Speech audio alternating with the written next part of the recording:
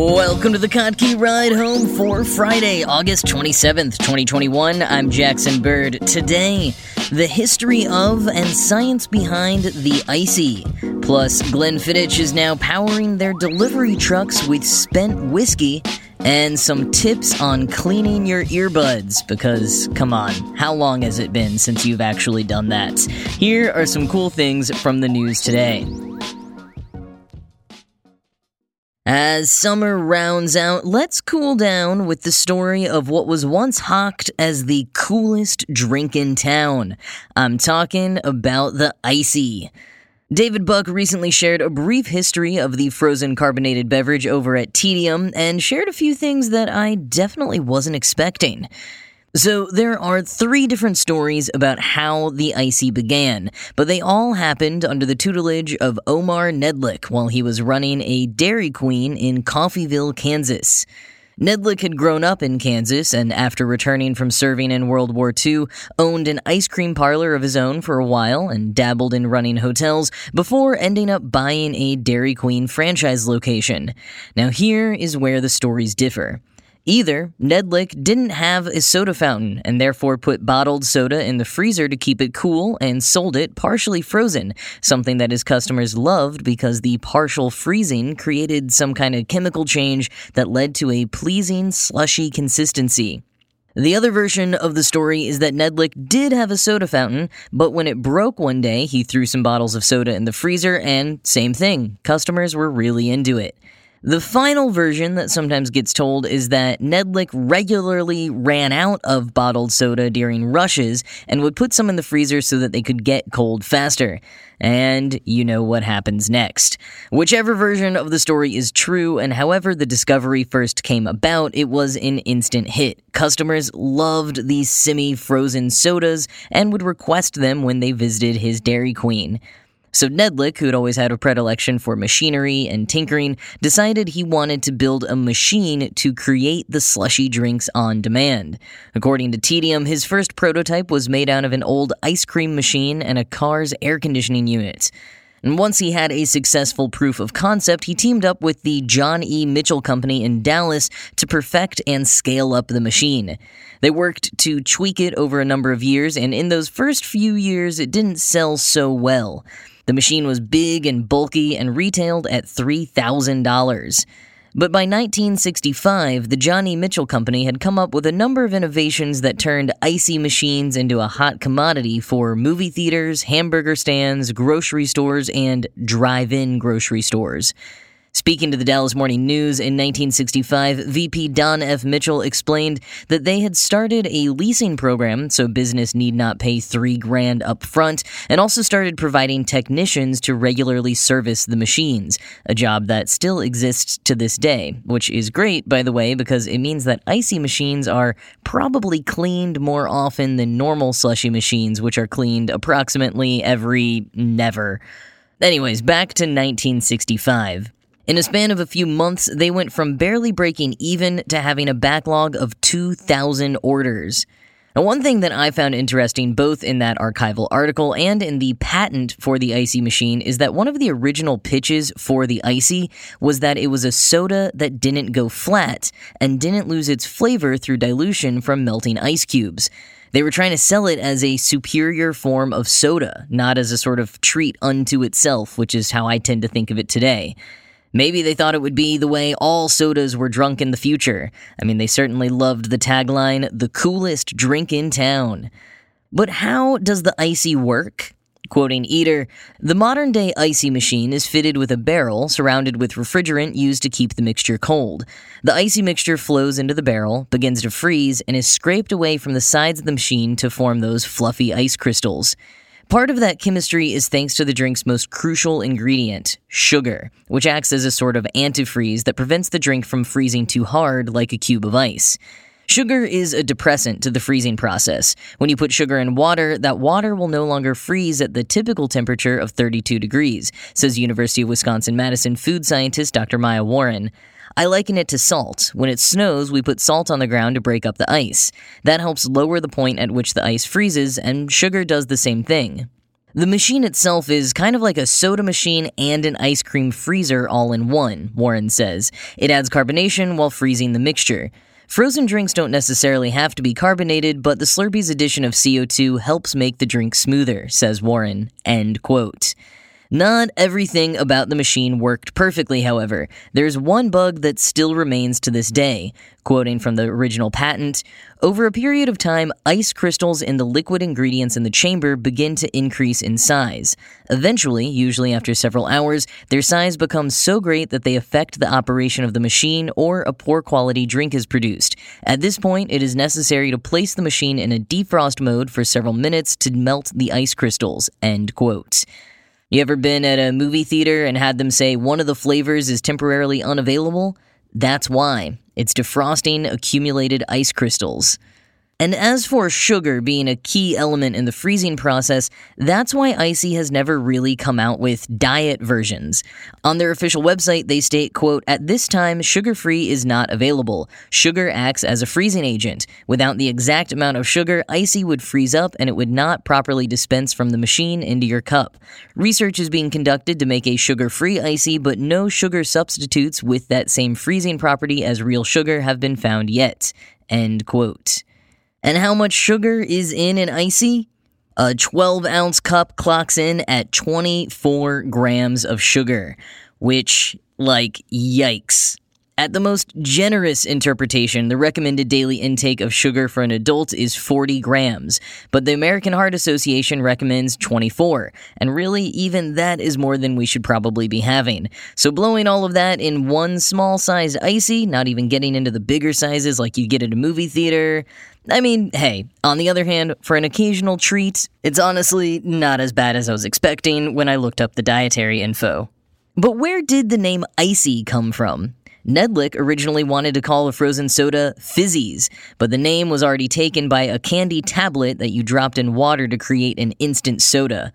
It was a pretty rad candy that was so popular in the 50s and 60s that it eventually outsold Kool-Aid. Unfortunately, those Fizzies tablets were made with the sugar substitute cyclamate, which was banned by the FDA in 1968.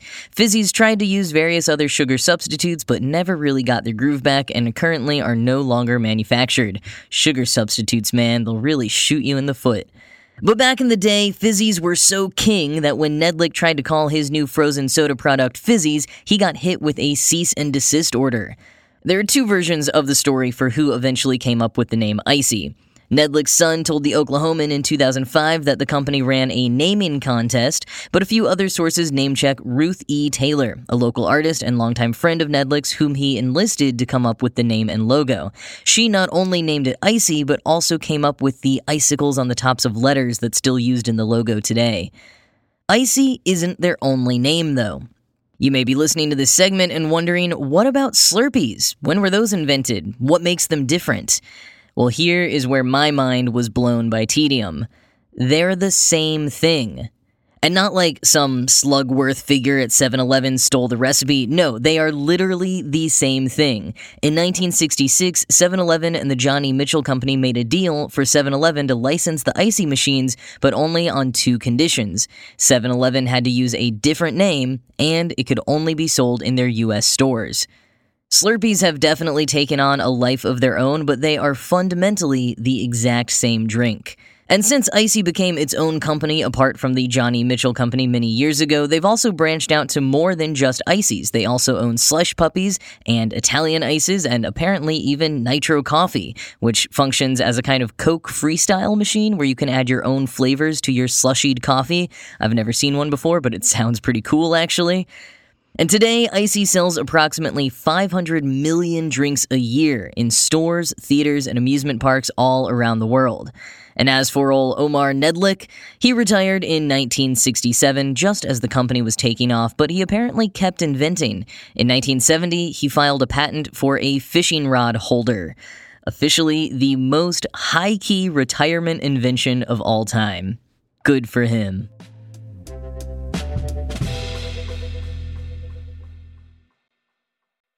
Alright, so this story actually hit the headlines back when I was out of town in July, so forgive me if you've heard it before, but I think that it's super cool.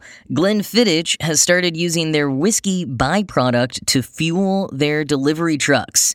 The Scottish whiskey maker developed technology to convert the waste and residues from their production into ultra-low carbon fuel, which it pumps into their trucks via fueling stations that they installed in their Dufftown distillery.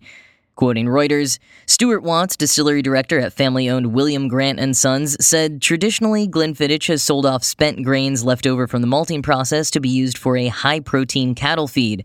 But through anaerobic digestion, where bacteria break down organic matter producing biogas, the distillery can also use liquid waste from the process to make fuel and eventually recycle all of its waste products this way.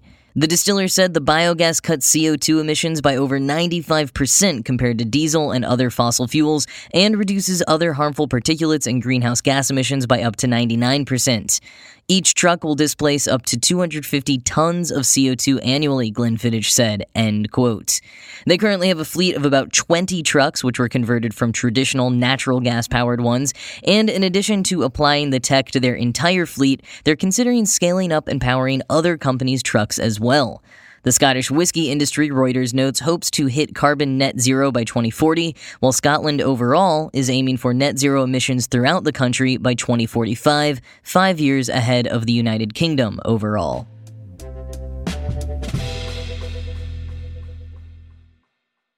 Here's an activity you can do this weekend. When's the last time you cleaned your earbuds? Really, when?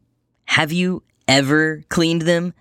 There are so many items we use every day, putting our hands, faces, and inner ears all over them, and yet we don't clean those items nearly as often as we do our clothes or dishes, for example.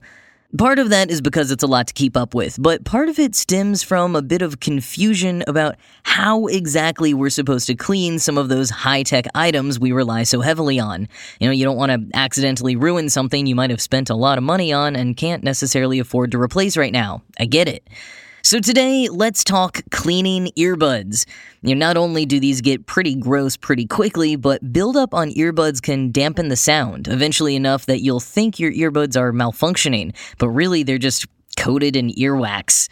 So if you want my voice to keep reverberating in your ear holes as clear as possible, follow these steps with some regularity.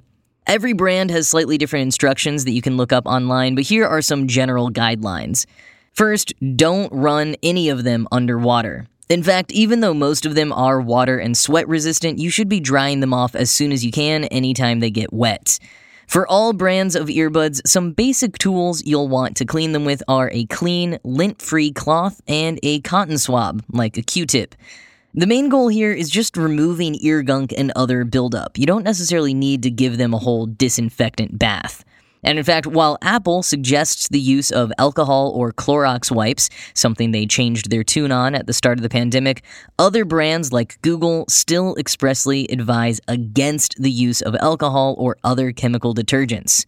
No matter what brand you've got, though, stay away from bleach and hydrogen peroxide. Now use that lint-free cloth to wipe down the larger parts of the earbuds and charging case, getting the cloth just a tiny bit damp if you feel the need, and then carefully use the cotton swab to clean the smaller crevices, taking off the ear tips if yours are removable. And be extra careful around the speaker meshes. I speak from personal experience here of accidentally having pushed mine in.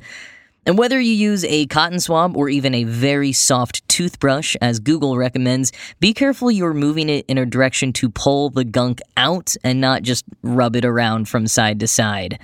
Another method that's been sweeping TikTok lately is to use something like Play-Doh or blue sticky tack to grab up any debris.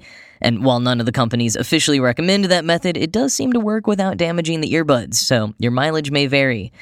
And if you want to go even more rogue, but are very careful, you can use something like a toothpick or flattened out paperclip or even one of those little pins that you get sent with a new SIM card to really pull stuff out of there. Sometimes that fine tip is a lot more useful than a blunt cotton swab, at least in my experience. And finally, if you want a totally disgusting but deeply satisfying close-up of a pro cleaning a pair of earbuds, link is in the description box. I've watched this video so many times, but it is seriously gross. like a lot of earwax at almost microscopically close levels in 1080p. He uses methods not necessarily recommended by the manufacturers and with tools that you may not have on hand, but dang if it isn't incredibly satisfying to watch.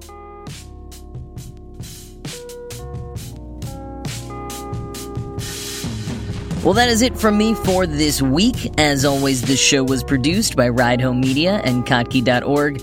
I am Jackson Bird, and I will talk to you again on Monday. Have a great weekend, everyone.